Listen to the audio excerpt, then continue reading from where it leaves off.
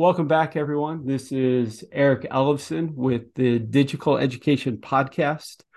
If you've been following, took a little bit of a break, partly because of my life circumstances, but then we started up and kept going, and we've been going pretty regularly over the summer and talking about issues, especially in regards to education policy, but education innovation, and especially as we come out of COVID, what solidifies in our profession, but then what are the new normals and what are the new changes and even some of the new hopes. And so that's where it's been great. And I'm always blessed to be introduced to interviews and people doing great stuff from friends. And so today I'm with Shara Hegde, who serves as CEO for Alpha Public Schools, which is a K-12 network of charter schools in my home city of San Jose, California, where they focus on preparing students for college and career. And so before assuming the role of CEO, she served as Alpha's chief school officer, directing the academic program vision and providing coaching and management to several key senior leaders. And then prior to joining Alpha, she was the founder, executive director, and principal of Cornerstone Academy, and that's where we're going to start our story for today. But then since its opening in 2010, Cornerstone Academy has been amongst the highest performing schools in the city of San Jose and was named a California Distinguished School in 2014 and 2018. And I got introduced to Shara through a great friend of mine that 17 years ago I met in Boston, Susan Yam, who we started a school together. So there's a lot of fun and enjoyment and excitement. And I love being introduced to new friends through old friends. And so Shara, thank you for being with me. Thank you for making time today. Thank you for the work that you're doing. But real quick question to get us started. Sure. You started a school. Where did that idea desire come from, or what was the need that you were trying to meet at that period of time with Cornerstone Academy? Yeah, that's a great question. And thanks again, Eric, for having me on your podcast today. When I started Cornerstone, I was 25 years old. I did not know a whole lot in this space. But I think that in some ways that's a good thing because you can really dream big and you have the energy and the work ethic to make your dream a reality. I had been a teacher for a couple of years before that, really enjoyed teaching, really enjoyed my kids, loved being in the classroom. But I was looking at the bigger system around me. I was like, this is not working. This is not working for this group of students in particular who don't always go home to ample resources and access to all of the opportunities. And so the question for me is, how can this look different? How can we really prioritize their academic achievement in the school building? How can we set up culture in a way that really facilitates learning, makes them come alive, and makes them really excited to be in the building every day? And so that was where Cornerstone was born. And I was really fortunate to have some people who believed in me and backed me with both coaching and finances and some early seed money to get me off the ground. And in 2010, we opened our doors. I have so many questions, because Yeah. you talk about all the things that when you're young and sure of yourself and ambitious, it's like, oh, there's lessons to be learned there. But before we maybe get to some of those places, how does the Cornerstone story fit into your current work as CEO at Alpha with Alpha Public Schools here in San Jose and in our area? Yeah, so Cornerstone operated as a single site school, a single site charter school for about 6 years. And so we saw some great early success. But what I realized as I was getting into year 4, 5, and 6 of leading that school is that it was a lot of work. And I didn't have a bigger system to support me in doing that work. So it all lived and died with me. And that was not a great place to be in, especially for ensuring the success of the school and keeping our promises to our families. And so I began thinking, like, how do I get the resources and support that I need to stay in the work, to keep this school running at a high level of excellence, and then to also just make sure that we don't have any slip ups here. If I'm hit by a bus and this school falls apart, then I haven't succeeded. And so we worked with an existing CMO or charter management organization called Alpha Public Schools at the time to orchestrate a nonprofit merger in which Cornerstone was acquired by Alpha and became one of its four schools. And so today, fast forward a bunch of years, I'm now the leader of that organization in all four schools, which is really exciting because I still get to stay deeply connected to Cornerstone while also expanding my impact over multiple other schools. Well, and the interesting thing about that is it sounds like a lot of that transition happened as we headed into COVID, right? And then your academic leadership in a lot of ways was during of the school of the system was during COVID, and then you took over as CEO maybe towards the end of that. Like it just reflect for me a little bit, on saying, hey, you know what, we started a school. It's a ton of work, and I think a lot of people who are in the startup phase, they don't always know how much work it is.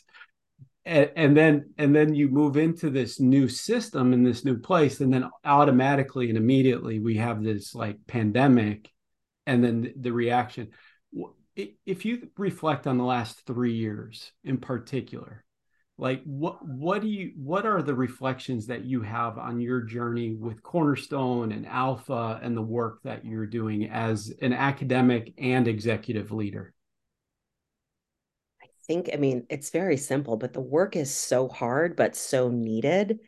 And now more than ever, I think the sector is calling for leaders who have that little extra something to give and that fortitude and resilience to work through complicated, ill-defined problems such as a global pandemic and try to navigate an organization and our students and our families and staff towards a viable solution. And I'll tell you, I don't think I got it right all the time. I think there were decisions I look back on and I said, well, maybe I could have done something differently in that moment. But I also know I did the best with the information that I had and tried to think about my stakeholders and what was best for our students at all times. And so, it is such hard work. It's really hard work and just so much kudos for every educator who is going through it and has stuck through it for all the years before and through the pandemic. It's a special breed of folks there. So It is a special breed of folks, and it is, and I think there is a lot of that places we kind of resettle of, through that resilience of saying, hey, what did we discover and how did we just do the best that we did. There's one question I want to ask before I kind of start thinking of like, what's next or future or bigger picture, things that are on your mind and you're wondering is, Cornerstone, you mentioned, and even, the website mentions the success that you had, the positive things that you were doing, Alpha, you come in as the academic, leader, and, the positive things there. Reflect a little bit for me on the last number of years, I guess it'd be 13 years now since you started Cornerstone, where it's like, what I'm really proud of. We really met a need here, because you mentioned there was a need and you wanted to meet it, or you thought that like, hey, I think we might be able to do this better or differently.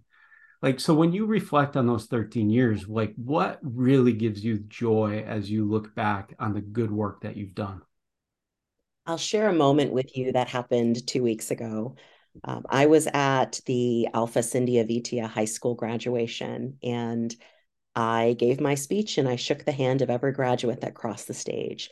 And several of those graduates had been my founding kindergarten students at Cornerstone. And so that first day they arrived at Cornerstone, I shook their hand as they walked through the gate and walked to kindergarten. And 2 weeks ago, I was able to shake their hand as they crossed the stage, got their diploma, and then started their college journey. And all of them are going to college. And so for me, it's moments like that when things come full circle that you see, those very early days come to fruition. I am so incredibly proud and joyful of that. I took so many pictures. I think I cried a little bit. But it's an amazing thing to go full circle and to be with a group of students for 13 years and see their journey. It is incredible, isn't it? It's Yeah, amazing. it is. One of the questions is you think about like what's coming next or forward, or as you think about the innovations needed to meet the needs of our current students, but then future students. because I had the opportunity to start a school, with Susan, in Boston in, the early 2000s, but then had the opportunity to move back to Chicago and reboot a school. And it's always interesting when we look back. It's like, you know what? I think I would have made different decisions knowing what I know now, of starting or restarting a school and doing some things different. But as you look at the future of schools, and especially the unique nature of San Jose, because San Jose, I tell people, like, come visit and see your future, right? I love San Jose. I love living here. I love being here and working here. Um, and it's a super innovative place, but then educationally, it's a really unusual, unique place in a lot of ways. What are your hopes, or what are the things that you're seeing as you look to the future for Alpha and for the schools that you have, but then just even for education for students overall? Yeah, San Jose it's such a diverse, beautiful city. And I think as educators, we have to be mindful of who we're serving. And so, as we think about what our students need, I think cultural relevance in curriculum and making sure that we're being thoughtful and honoring what our students come to the table with is supremely important. And so I feel like working in this city has just been such a gift in that respect. You get to learn a whole lot from your students and families, and they learn a lot from you and when they come in those in that school building. I think that San Jose also though has challenges that are unique to that city. So we have 19 school districts, right? And so there's a lot of local control, but it doesn't always make perfect sense because the dividing line between two school districts is pretty arbitrary. And so you've got to navigate the challenging politics of any given district in our county, while also kind of keeping your eyes on the prize and making sure that you are meeting the needs of your kids.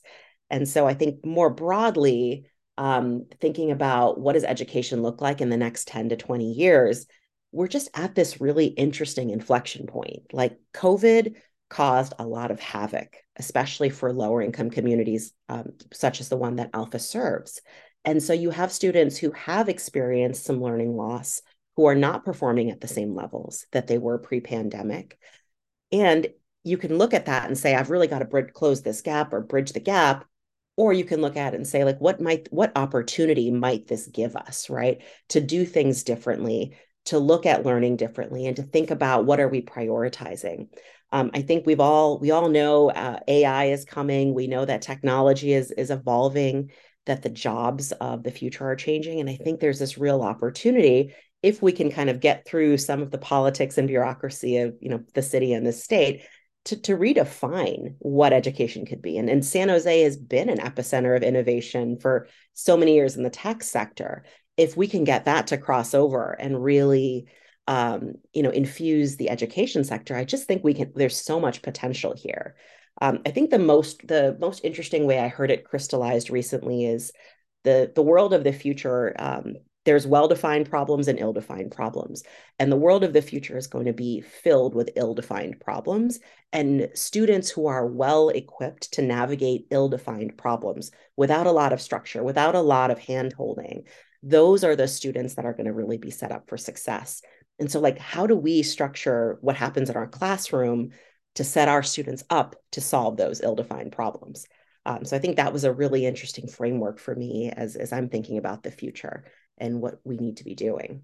All right, I want to jump in. I'm going to give you the choice, right? Because there's all kinds of ill-defined problems, right? You think about San Jose in particular, where the average cost of a house is over $1 million, right? Single family home. You think about like salaries for educators in our community. You think about the unique nature of wealth and poverty in our community is really interesting and compared to other cities where I've lived in Los Angeles, Chicago and Boston. Um, and then you look at like the tech nature of different things. So there's all kinds of like ways you could go, but then you also look at students, the learning loss and being behind and high intensive tutoring and how that helps, or like even the social emotional stuff that we see that comes out of the pandemic, or even the things that we're seeing solidified social emotional wise with tech devices, especially the iPhone or phones like smartphones. And then there's And then there's maybe just, the ill-defined problem of like, hey, like you mentioned, cultural, relevant pedagogy to like, what does this mean to me in a very diverse city in the United States at this point in time, right? So pick one of those ill-defined problems and give me some thoughts and ideas and wonderings that you're working on and you're working through. That's a great question. I think a lot of the things that you described, poverty, housing, cost of living, cell phones, mental health, all of that, it's fascinating, but I think that at the heart of it, we're all humans and our kids are human beings and they seek connection. And so I think before we tackle any of that, we've got to figure out how to get our students to fall back in love with school and see school as a place that they are joyful and excited to be at every single day, that it's a place where they can connect and be in community with others. And it's safe. It's a place where they feel that belonging. Right now, that's, I think, the hardest challenge that at least my organization is facing because we do have all these distractions. So I think I would start there. Like, how do we get students to fall back in love with school? I think in terms of some of the other challenges, there's stuff that's within our locus of control, and there's stuff that I think, falls outside of our locus of control. I don't know if my school system can solve the housing crisis, given our limited resources. But I do think there's additional work to be done with parents and families around cell phones and social media and the impact of that on a young child. So many of our kids have cell phones in middle school, and it's going to start seeping down into elementary school. I'm pretty certain of that. And it has such an impact on a young and developing brain. I think there's a school of thought like your prefrontal cortex is not developed until you're in your like late 20s or something like that.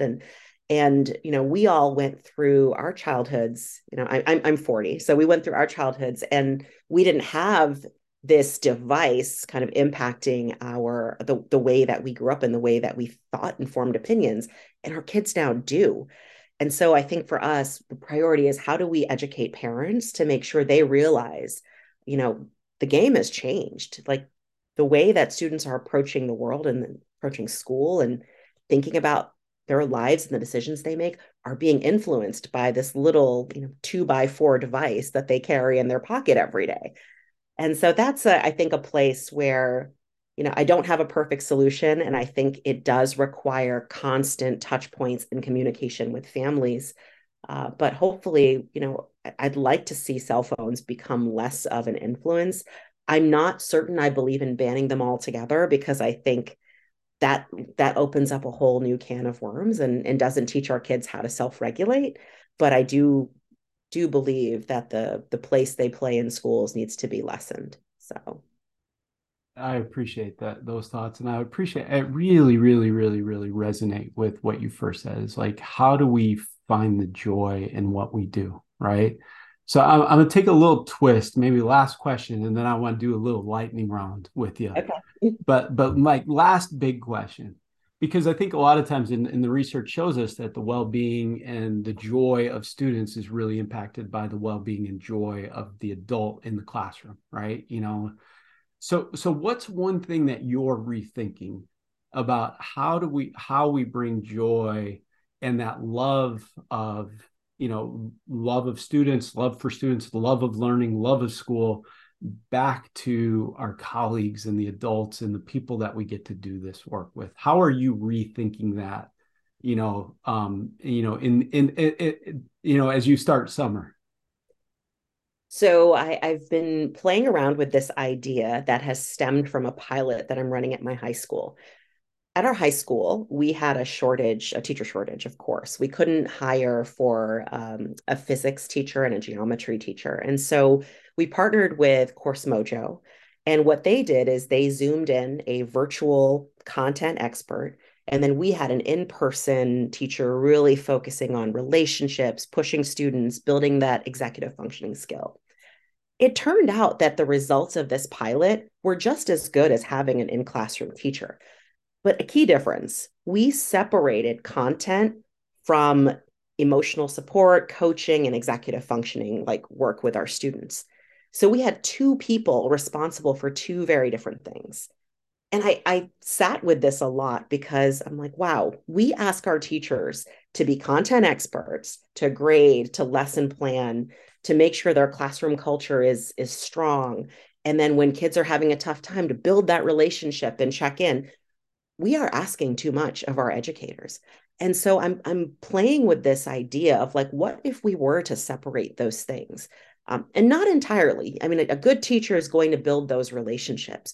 But if we didn't hold teachers fully responsible for the emotional well-being of their kids and had other adults pushing in on that, how might we use that paradigm to really get students to fall back in love with school and let teachers become experts at teaching physics and geometry and English language arts and get their passion ignited in their content? Because I do believe a lot of educators, especially high school educators, they do love the content they're teaching. They want to get lost in that, and they want to get kids lost in that content and excited about it, but they can't do all the things.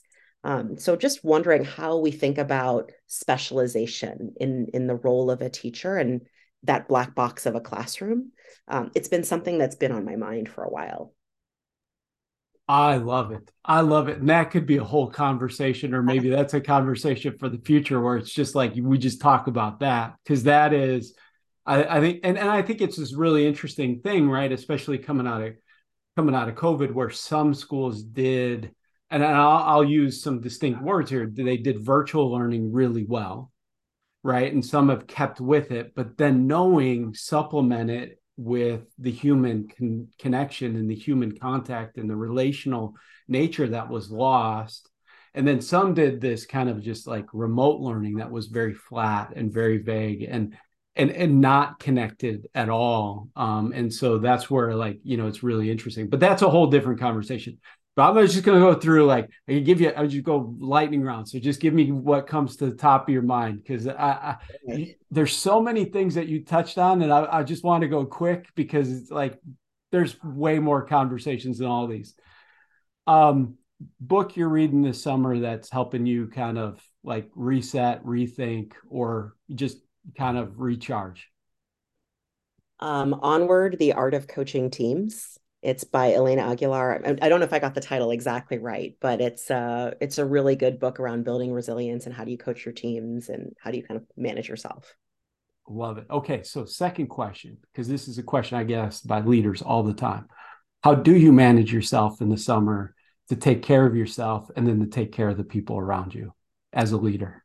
I wake up at 4:30 and exercise 4 times a week in my garage before the kids get up. Got three of them in the house.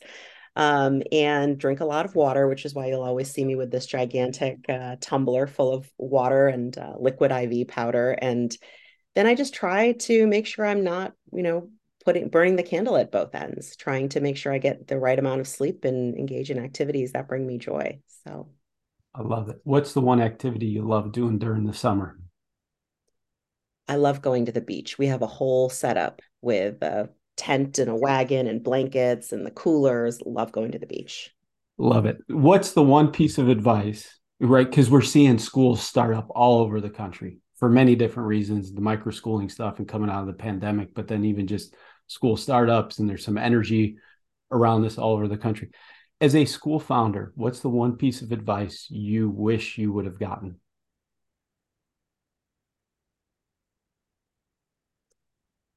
Get clear on your outcomes and the vision that you have and be able to articulate it with precision. Because if it lives in your head, it only lives in your head.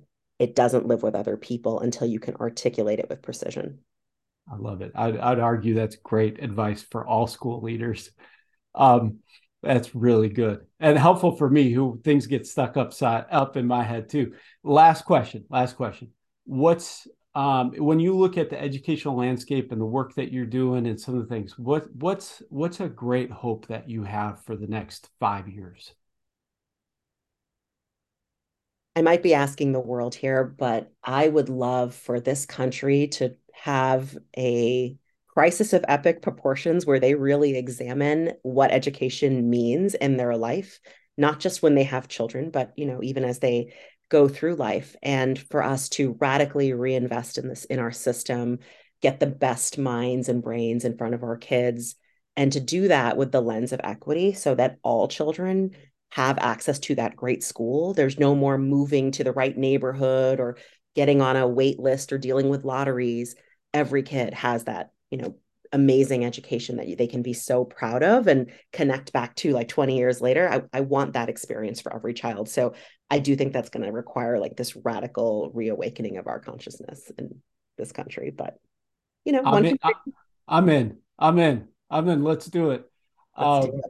I love it. Shara, thank you so much for joining me. And I hope you'll come back because there's so many other things that we could go deeper on and dig deeper on as you learn lessons, as you do your work and as you lead. And so thank you for joining me today.